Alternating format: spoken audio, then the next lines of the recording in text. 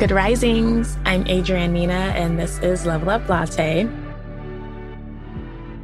We are moving up the chakra ladder with our upper chakras, starting with the heart, throat, third eye, and crown chakras.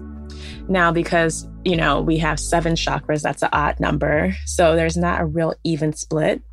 But I technically consider the heart chakra to be more of a neutral chakra. So it's like the center of the epicenter of chakras, while, you have your root, sacral, and solar plexus being below that. And then we have the true higher chakras being our throat, third eye, and crown.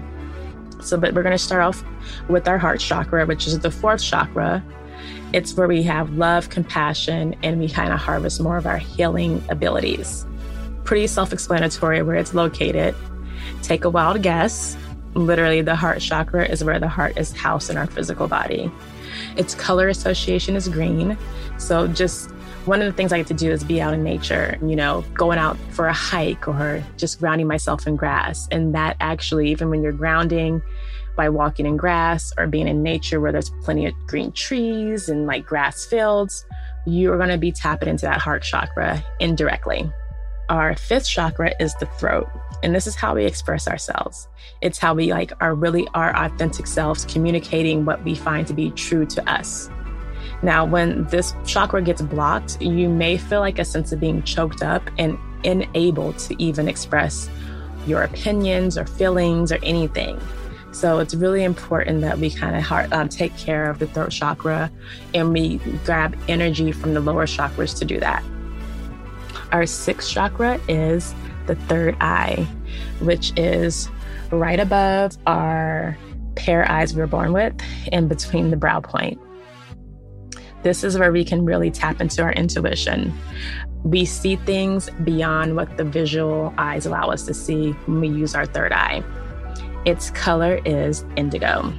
Then we have our crown chakra, that 7th chakra that floats.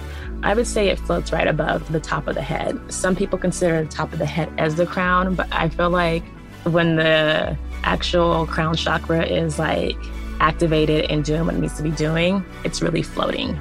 And this is our spiritual connection to the divine. It represents our highest potential, and its color is purple. So as you know, with the color associations, it's almost like this rainbow effect going from red, orange, yellow, green, blue, indigo, and purple. Really beautiful when the chakras are aligned.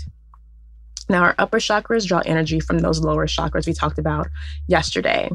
And this is why it's important that we have that strong foundation in the lower chakras, because like I said, with the house analogy, if those lower chakras aren't where they need to be and operating at their best potential, then those upper chakras, that's when you're going to kind of be feeling choked up in your throat chakra, or you may not be able to tap into your intuition to see beyond your visual perspective. So they all kind of work together, and that's why the key of importance in balancing things out. Now that we know about all 7 chakras, the next thing we're going to tap into is how do you activate and balance them? But you're going to have to wait until tomorrow, because that's when I'm going to get into that.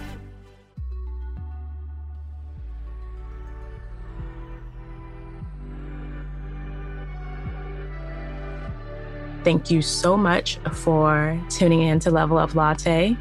I'm your host, Adrienne Nina. And like I said, I'll be back with more information for activating our chakras in the episode tomorrow. Talk to you soon. Bye.